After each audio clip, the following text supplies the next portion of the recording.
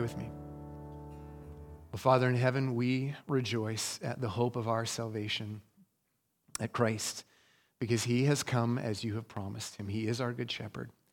So Lord, as your word is now proclaimed, as it is announced in its native language, which is announcing of news, while we sit and listen, Lord, I pray that you would bless it and that we would respond as your sheep, the sheep of your pasture, the sheep of the good shepherd who has laid his life down for us. We pray that we would respond and your Spirit would make that so. We pray this in Jesus' name. Amen. You may be seated. If you have your Bibles, I want to ask you to turn to Isaiah chapter 32. As you do, I want to ask you a couple of questions. And the first one is, do you long for rest and peace? Do you experience that longing for rest for your soul, for peace, for your striving? The next question is, do you love righteousness? Do you love righteousness? Do you love goodness and holiness? Do you want it for yourself? Do you long for the moment, for the day that you will be perfectly righteous, only obeying God? Do you love it when you see righteous things happen? Do you love it when people act righteously, and do you hate it when they act unrighteously? See, Jesus in Matthew chapter 5, in the Beatitudes, one of the things he said in verse 6, "Blessed are those who hunger and thirst for righteousness. Those who hunger and thirst for righteousness, for they shall be satisfied." In our passage in Isaiah chapter 32, It's not going to come as a surprise to tell you that it follows Isaiah chapter 31, which Jordan preached for us last week, talking about the rest, the peace and quiet and rest that the Messiah would bring. And here we talk about in Isaiah chapter 32, how is it that he accomplishes that rest? Dear friends, he accomplishes that rest because he reigns in righteousness. Let's read Isaiah chapter 32 in its entirety, and then we'll break it apart and we'll follow our shepherd leading us through this passage. Isaiah 32, this is the word of God. "Behold, a king will reign in righteousness, and princes will rule in justice. Each will be like a hiding place from the wind, a shelter from the storm, like streams of water in a dry place, like the shade of a great rock in a weary land. Then the eyes of those who see will not be closed, and the ears of those who hear will give attention. The heart of the hasty will understand and know, and the tongue of the stammerers will hasten to speak distinctly. The fool will no longer be called noble, nor the scoundrel be said to be honorable. For the fool speaks folly, and his heart is busy with iniquity, to practice ungodliness, to utter error concerning the Lord, to leave the craving of the hungry unsatisfied, and deprive the thirsty of drink. As for the scoundrel, his devices are evil. He plans wicked schemes to ruin the poor with lying words, even when the plea of the needy is right. But he who is noble plans noble things, and on noble things he stands. Rise up, you women who are at ease. Hear my voice. You complacent daughters, give ear to my speech. In little more than a year, you will shudder, you complacent women, for the grape harvest fails, the fruit harvest will not come. Tremble, you women who are at ease. Shudder, you complacent ones. Strip and make yourselves bare, and tie sackcloth around your waist. Beat your breasts for the pleasant fields, for the fruitful vine, for the soil of my people growing up in thorns and briars. Yes, for all the joyous houses in the exultant city, for the palace is forsaken, the populous city is deserted, the hill and the watchtower will become dens forever. A joy of wild donkeys, a pasture for flocks, until the Spirit is poured out upon us from on high. And the wilderness becomes a fruitful field, and the fruitful field is deemed a forest. Then justice will dwell in the wilderness, and righteous abide in the fruitful field. And the effect of righteousness will be peace, and the result of righteousness, quietness and trust forever. My people will abide in peaceful habitation, in secure dwellings, and in quiet resting places.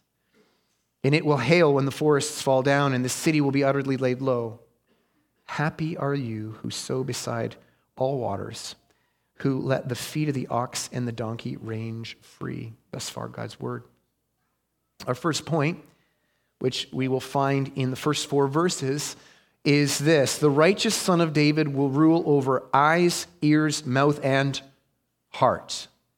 Get that from head and shoulders, knees and toes, eyes, ears, mouth, and heart. Actually, it will be nose as well, but we'll get there in a minute. And we get this from the first 4 verses, which we just read, but we'll read them again just to get it fresh. Behold, a king will reign in righteousness, and princes will rule in justice.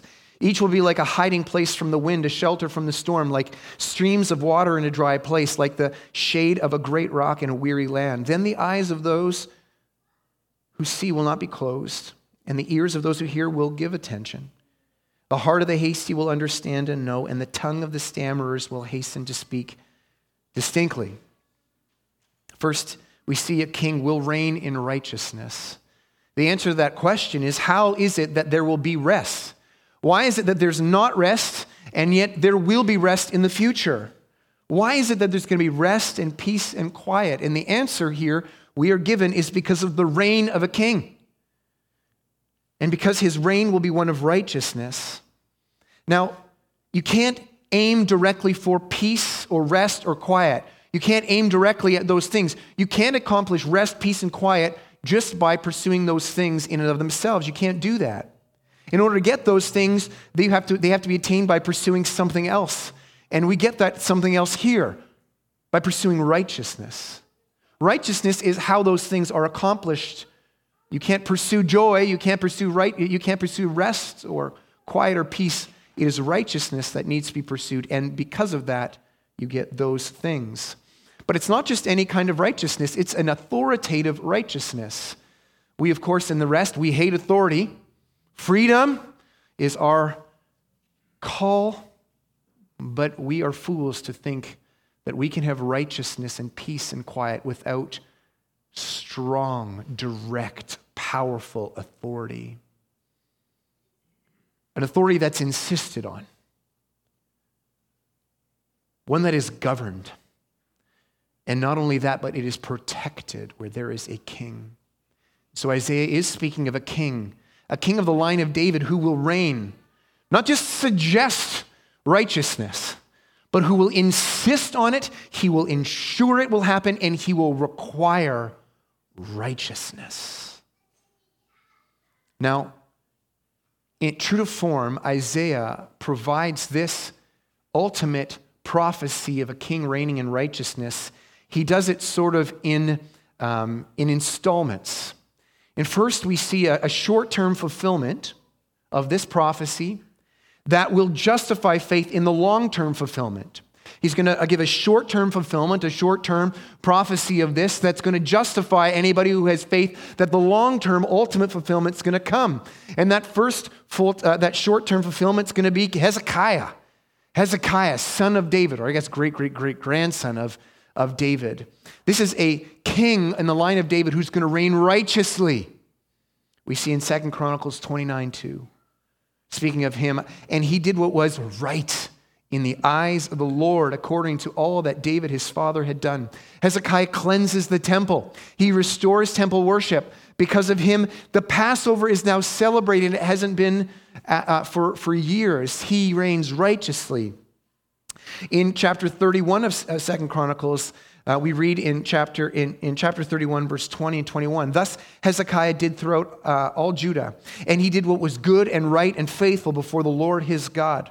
And every good work that he undertook in the service of the house of God and in accordance with the law and the commandments, seeking his God, he did with all his heart, and he prospered.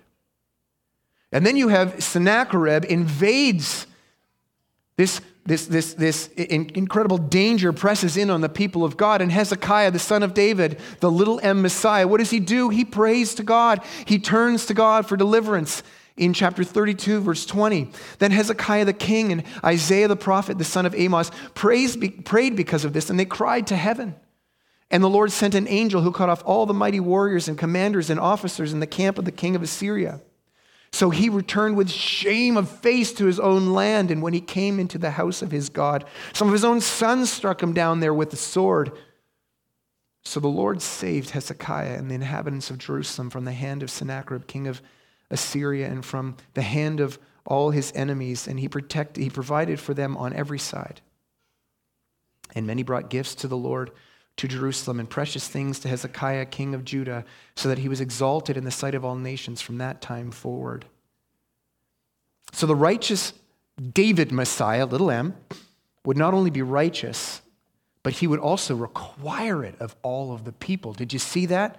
Not only him, it says each princes will rule in justice. In verse 2 of chapter 32, it says, each will be like a hiding place. And really, the Hebrew there is saying, to a man, everyone, he requires it. Not just him, he's not the only one who's righteous. He's requiring it of other people. And this is why it's so good. He's not just there, the alone righteous one. He's ruling in righteousness. And what Hezekiah would be the foreshadow of, he would show that he's going to need his descendant Jesus to fulfill several hundred years later. Jesus reigns. Jesus is Lord is the cry of the church. Jesus is Lord. He reigns. And what does he do when he reigns? He administers righteousness by his reign. Not only is Christ righteous, but his kingdom is also righteous. It is the character of his kingdom, righteousness. It's something that all his people enjoy. Because the righteousness of God is not only right, it's good. Righteousness is not only right, it's good, is what is enjoyed by his people. Did you notice that in verse 2? It's like a hiding place from the wind. I don't know if you've ever experienced incredible gusts of wind and it maybe threatens to topple over your house, or maybe you're camping or your tent or something, and you seek shelter and the wind is blocked by some immovable object. Oh, you can be at rest there. I was worried about my life for a moment, but look, it's good now. Or shelter in a storm. Or streams of water in a dry place. You imagine starving or thirsting to death, despairing of life, and then you get a stream of water. Oh, I'm not worried about being alive anymore. Or how about this shade of a great rock in a weary land? Have you ever done any physical labor where you're working outside in the heat of the sun? I remember doing that many years ago. I used to actually have a real job. And I would work outside in the heat of the sun, and man, oh man, you just feel the sun baking on you. And I remember even just, you can see I'm maybe mowing a lawn or digging something. You're like, oh, I see that soon I'm going to be beside that fence, and that fence is going to, even a fence is going to provide me a little bit of shelter, a little shade, and you just treasure that. And the Lord is saying, this is how the Lord Jesus, or even as a foreshadow, Hezekiah would rule. Righteousness is not just right, it's good, it's enjoyable. It's enjoyed by the people of God, longing for righteousness. Now, I think we're fools to say that righteousness is the cost we pay. If we're setting up a pro and con list for becoming the people of the Messiah, for repenting of our sin and turning to Christ, sometimes you might think we're setting up a pro list and a con list, right? And the pro list, I'm forgiven, no hell. Con list, righteousness. We're fools for thinking that.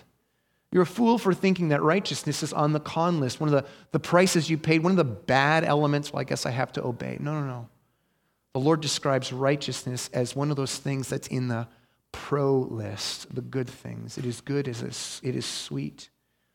That's particularly true if you've experienced injustice from other people, or if you've experienced the results, the consequences of your own unrighteousness. But we see that the ultimate fulfillment of this prophecy, his reign is not only external, as was Hezekiah's, it's internal. See, Hezekiah could rule with the sword, and he could rule as a judge to punish those who did evil, and he could reward those who did righteously, as he was required to do and as he did.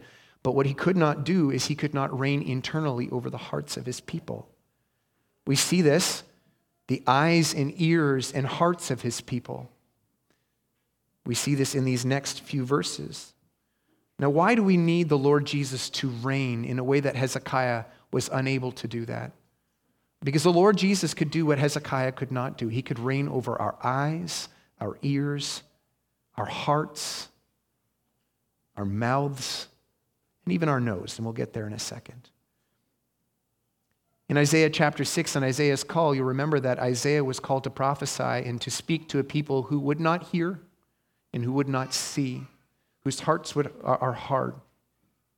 And so they don't just need the word of God. What else do they need? They need the Spirit of God to give them new eyes, new ears, new hearts, and even new mouths. Right, Isaiah? He's called in Isaiah 6 a people of unclean lips. But we also need new noses. I'm going to just use that analogy, eyes, ears, mouth, and nose. And that's where that hunger and thirst for righteousness comes in that we read about in the Beatitudes in Matthew chapter 5. We need the Lord to give us a taste for righteousness. Because what is most true of us, as we have all fallen in Adam, is that we have deaf ears to hear God. We are not interested in hearing what he says. We have blind eyes. When we hear or when we see of the things of God, we don't find them beautiful. We're inclined to find things that God detests, things that are actually morally repugnant, things that are ugly in the sight of God. And not just in the sight of God, but actually ugly morally. We're inclined to find them attractive.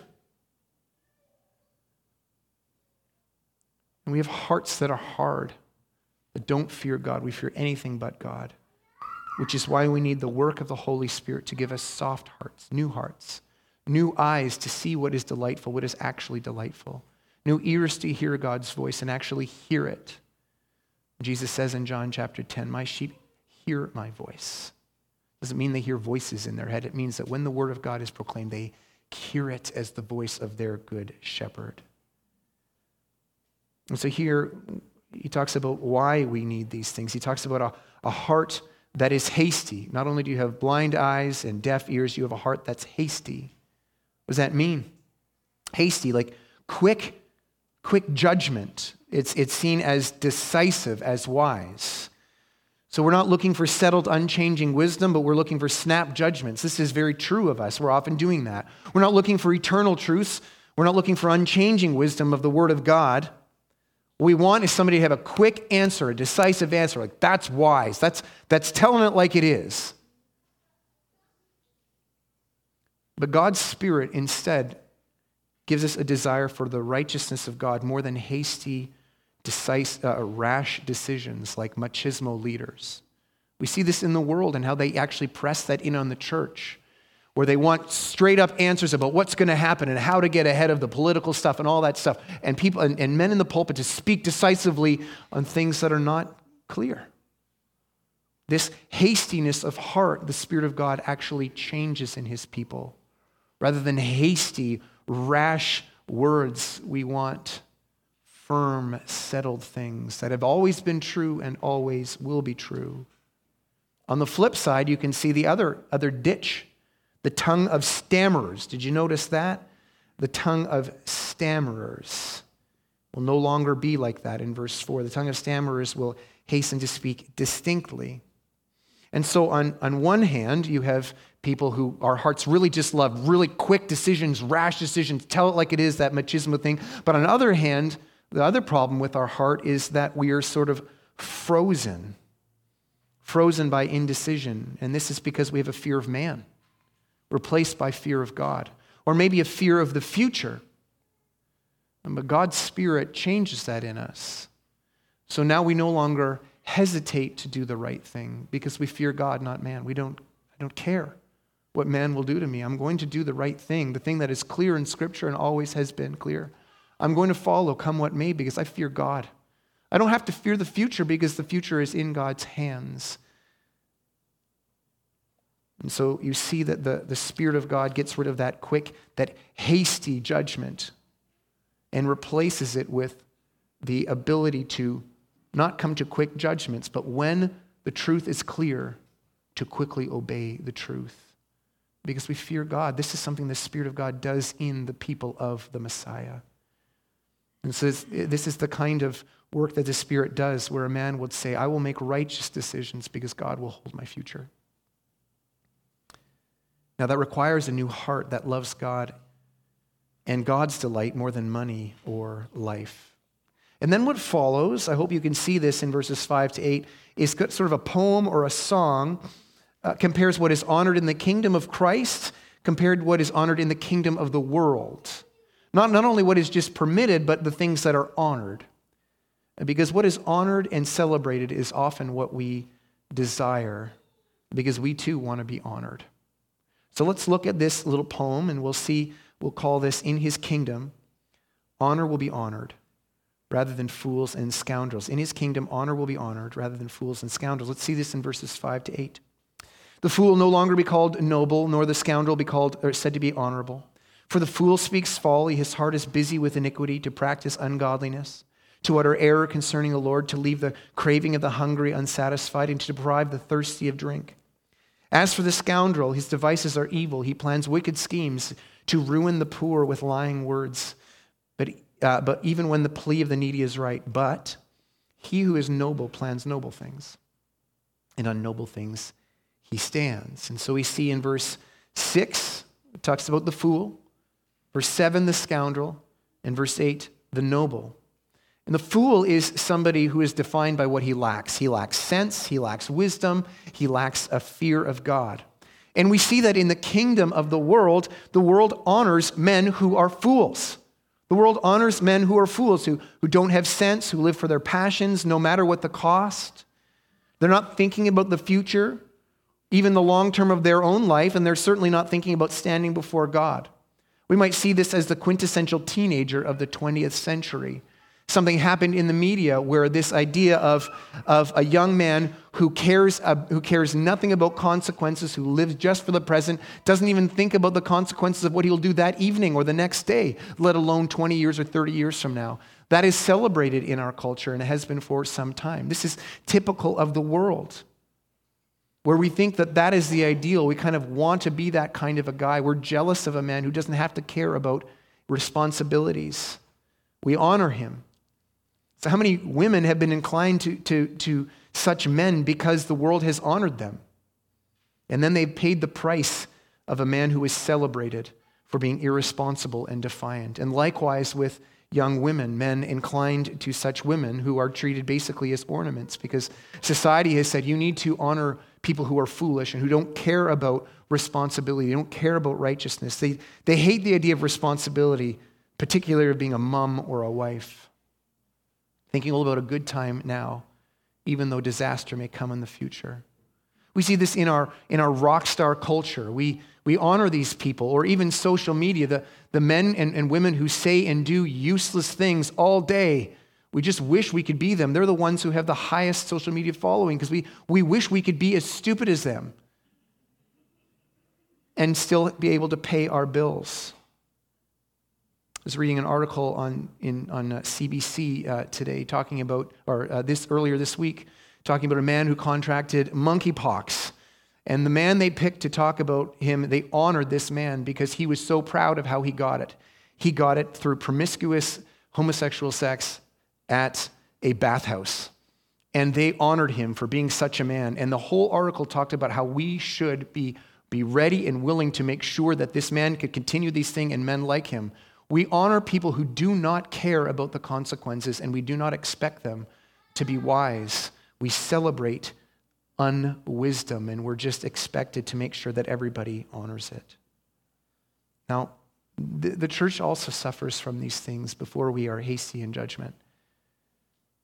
This irresponsibility is sometimes pressed into the church, where so long as a man is spiritual, a young man is spiritual, he reads the Bible, he's interested in theology, it doesn't really care what his approach to work or responsibility. It doesn't care you don't care if the man plans for the future or who's inclined to get ready to ever have a wife and family. And there's this it's baptized with spiritual language. Oh, you can be irresponsible because the Lord will just make everything work. Well, the Lord is very gracious to even his foolish children. But this is not the heart of the Spirit of God that he works in us. Think about Christ. Christ is the wise man. He is the righteous man. How good and wise he is, thinking of the future. How he cares not just of the eternal future of his bride, the church, and of his children. He also cares about our daily bread. Wisdom is honored in the kingdom of God. Wisdom is honored in the kingdom of God. So we have the fool, but then we also have the scoundrel. We see this, the scoundrel we see in verse 7. And so the scoundrel is not like the fool, at least not in the short term. The scoundrel is actually, he's a planner. He kind of understands how the world works. He might even be a man who saves up money, who's interested in accomplishing things. He pays more attention to the laws of nature, to general revelation. But he usually uses a lot of blind fools to accomplish his good. He doesn't care about the Lord, but he's at least smart in terms of this world. He's got some worldly smarts. He's planning for the future. This man is planning for his retirement, but he's willing to trample over the Lord's law and over people in order to accomplish it. He cares nothing about righteousness. This man is a scoundrel. Isn't it true that we honor this man as well? Isn't it true that we look up to these men who just say it like it is and who trample over God's law, but look, you know what? The ends justify the means. We kind of wish we could be like these men who are ruthless in business and who are liars and who crush their enemies, and therefore they are rich or well thought of in the eyes of the world. We kind of honor these people as well.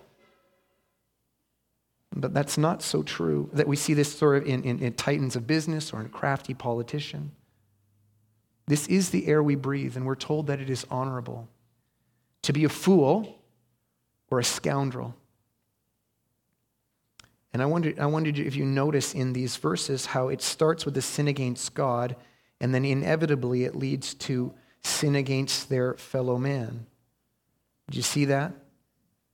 The fool speaks, verse 6, the fool speaks folly in his heart, is busy with iniquity, to practice ungodliness, to utter error concerning the Lord, then to leave the craving of the hungry unsatisfied, deprive the thirsty of drink. Same with the scoundrel. As for the scoundrel, his devices are evil. They're against the Lord. He plans wicked schemes against the Lord, then to ruin the poor with lying words, even when the plea of the needy is right. You start by rejecting God's idea of wisdom in terms of honoring God and answering to him, but inevitably you end up destroying people.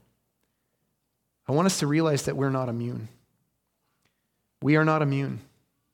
We are not immune. We're not immune. The men in the world that even the men of the church and the women of the church look up to will tell us whether or not we are immune. The people we like listening to, the people who we just love it when they take a shot at their opponent. We just, oh, this is so good. It tells us we're not immune from that. But in the kingdom of God, in the reign of Christ, honor is honored. In verse 8, we see this. But the noble man plans noble things. It's very simple. It's just a very simple statement. What is honored in the kingdom? Honor is honored. Dear friends, the Lord Jesus is our wisdom. He is our picture of what is wise. He is what is honored. He's not rash. He's not driven by passions. He's not afraid to obey the Lord God, his Father. And unlike the scoundrel, he reigns for the good of those people under his influence and his reign. We live in a world where some honorable things are still honored, but many dishonorable things are honored, aren't they? To be promiscuous is honored. To tell the difference between a man and a woman is dishonored. To protect the lives of babies and the disabled is dishonored. To forgive those who sin against you, even if it is painful, is seen as dishonorable and ugly and something that we should not insist on. To limit your entertainment to that which pleases God, or to manage your family's schedule based on what would accomplish God's purposes, rather than fulfilling your kids' every need and want, or every want and desire. These things are seen as dishonorable, but the Lord honors what is honorable. The citizens of the kingdom of the Lord Jesus Christ. So in this kingdom, he gives the gift of honoring what is truly honorable. And what is that? what looks like Christ? What is right in his eyes? What is pleasing in his eyes? What does the Father celebrate about the Son? Those who honor those things will not be put to shame in his kingdom. Let's look at our next point, and that's this. His reign exposes counterfeit rest and peace. We'll see this in 9-14. Rise up, you women who are at ease. Hear my voice, you complacent daughters. Give ear to my speech. In a little more than a year you will shudder, you complacent women, for the grape harvest fails, the fruit harvest will not come. Tremble, you women who are at ease. Shudder, you complacent ones. Strip and make yourselves bare. Tie sackcloth around your waist. Beat your breasts for the pleasant fields, for the fruitful vine, for the soil of my people growing up in thorns and briars. Yes, for all the joyous houses in the exultant city, for the palace is forsaken, the populous city deserted. The hill and the watchtower will become dens forever, a joy of wild donkeys, a pasture of flocks. You may think at first glance that rest and peace and quiet are wicked. Contentment is wicked. Not so.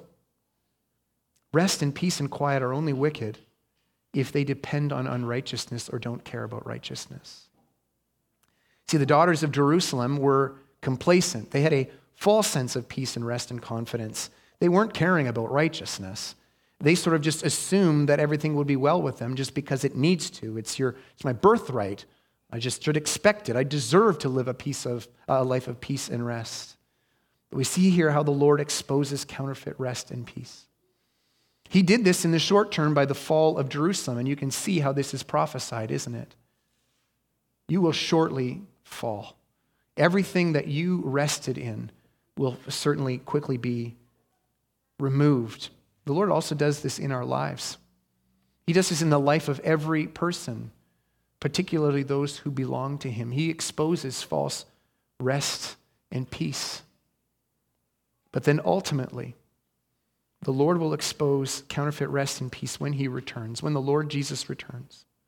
He's not just going to do this on an individual basis, but he'll do it publicly.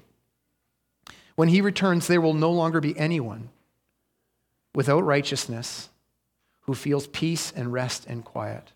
No one will have a false sense of security. No one will have a complacent sense of rest. Now, faith in Jesus is one of rest and quiet and peace.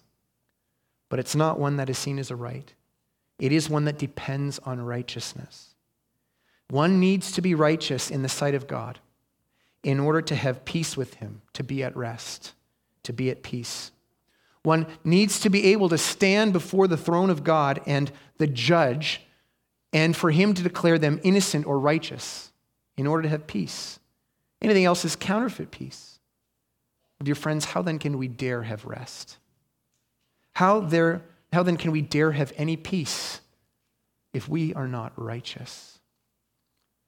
Everyone in this room is a sinner, has broken God's law, has been a scoundrel and a fool, has honored what is dishonorable, has dishonored what is honorable.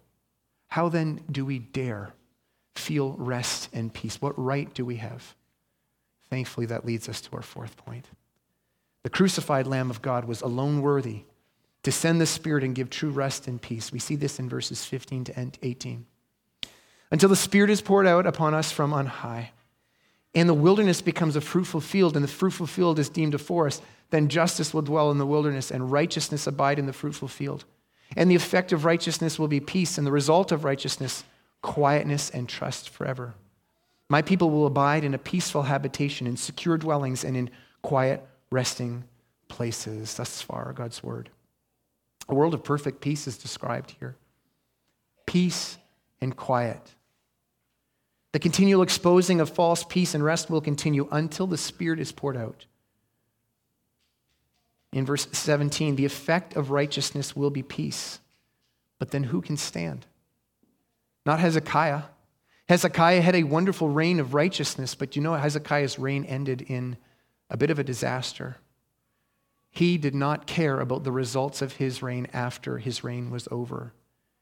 He was complacent at the end of his reign, leading the people of God to realize they needed a greater son of David than Hezekiah. But that would not be true of the Lord Jesus Christ. right to the very end. He was obedient to the point of death, even death on a cross, where he died for the sins of not his own sin, but the sin of his people. Who then could send the Spirit of God? Verse 15, until the Spirit is poured out on us from on high. Not Hezekiah. Who could send the Spirit of God? Brother George read for us. Who can send the Spirit of God?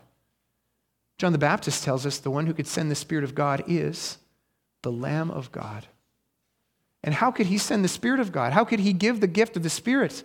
If we're all unrighteous, how dare we be the temples of God? Oh, he takes away the sin of the world.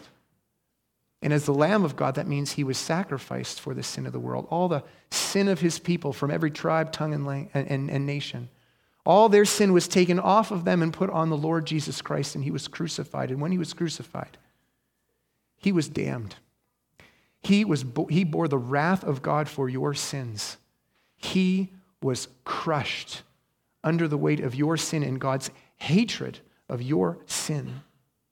This is why he and he alone could give the Spirit, why he could reign in righteousness, why he could actually give peace to his people, because he was perfectly righteous himself. And dear friends, if you trust in the Lord Jesus, if you have repented of your sin, repented of this foolishness of being an enemy of God or just ignoring God, and instead trust in him to reconcile you to God, where you're done with being an enemy. I want to be a son, I want to be a daughter of God. I don't want to be an enemy of God. I want to be an obedient child. And you realize you can't do that. But the Lord Jesus Christ did that with his death and his resurrection.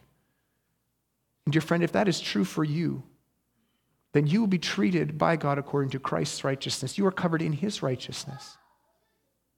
Because he was covered in your sin every time that you were a fool or a scoundrel. All of that was placed on Christ. He was robed in that garbage. And he stood before God as judge in that moment, and he was condemned for it. So that when you stand before God, you will be received by his righteousness. He reigns in righteousness because he is righteous, and he gives his Spirit because he is the righteous one. And he took your sin. That gives us rest and quiet and peace now. He gives his people his Spirit to rest in his finished work. Now, this is why it is a shame when the modern church buries people with lives that focus more on what Christ does in them rather than what Christ has done for them. Who lead people in songs that are like, here's what we're going to do, here's what we're going to do, here's what we're going to do, we're going to do it, we're going to do it, we're going to do it, we're going to do it, rather than songs that say, it was finished upon that cross. 'Tis so sweet to trust in Jesus. Just to take him at his word, just to rest upon his promise, just to say, thus says the Lord. I believe that many of us have held on to that way of thinking that is so prevalent in the evangelical church today. That do, prove that you're worthy. This is true of the conservative and it's true of the liberal churches. And we've sort of taken that on and maybe just added gospel or reformed language. And it should not be so, brothers and sisters.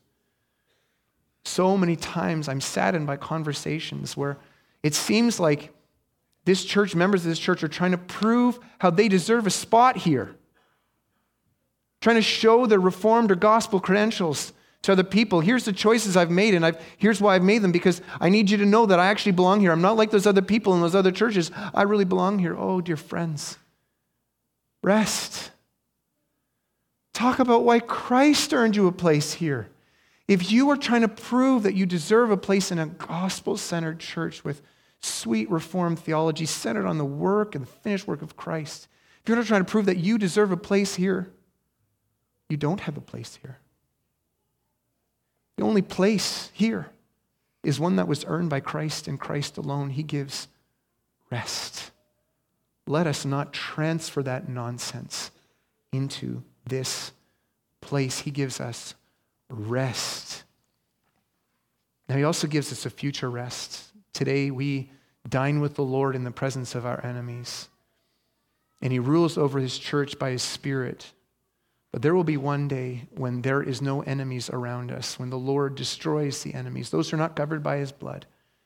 and he will usher us into a perfect world of rest. Do you notice here where he's essentially saying here that what we would call lush gardens now, one day we'll just call scrubland. Look at this incredible garden. Look how great it is. Do you realize in the new heavens and earth, what we'll call that? We'll call that scrubland.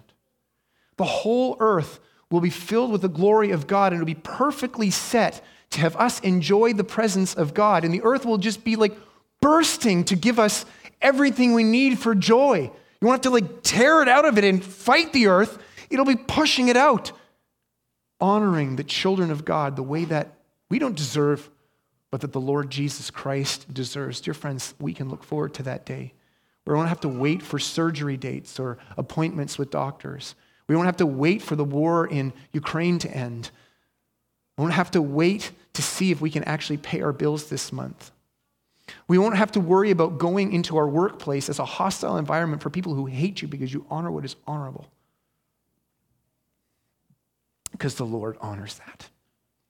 And there will be a day when the only thing that is honored is what is honorable. And you will be there, not because you have done so, but because the Lord Jesus did it, and it was counted to you. There's kind of an epilogue at the end, verse 19 and 20. You see it kind of shifts, and there's these two choices, these two futures presented. 19 and 20, let's read this. And it will hail when the forests fall down, and the city will be utterly laid low. Happy are you who sowed beside all waters, who let the feet of the ox and the donkey range free. Did you notice there's these two, not equal and opposite, but opposite futures? And it will hail when the forests fall down and the city will be, it's like when it rains, it pours. There's a future that it will be so bad, it'll be bad upon bad upon bad. It will be as bad as it can be. And so there really are only two choices: the future for those who thirst for righteousness and those who will be destroyed. What you call terrible now, you will wish for then. You will either be destroyed for your unrighteousness eternally.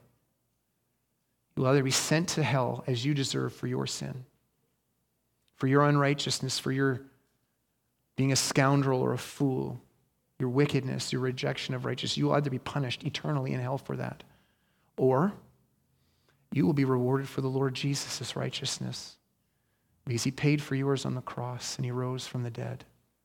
Those are the only two options. Don't be a fool to think that there's a third option, that if you do nothing, they'll just go nowhere. The do nothing option is the one where if it rains, it pours, where hell is the reality. But choose today who you will serve. Will you turn to the Lord Jesus to be rescued by him? And know that once you do, it was him who gave you his Spirit to be able to do that. Repent and believe in the Lord Jesus, and this will be your future, a home where righteousness dwells. How foolish would it be if we're looking forward to a home of righteousness to honor unrighteousness now? In John chapter 3, he says, those who have such a hope, they purify themselves now.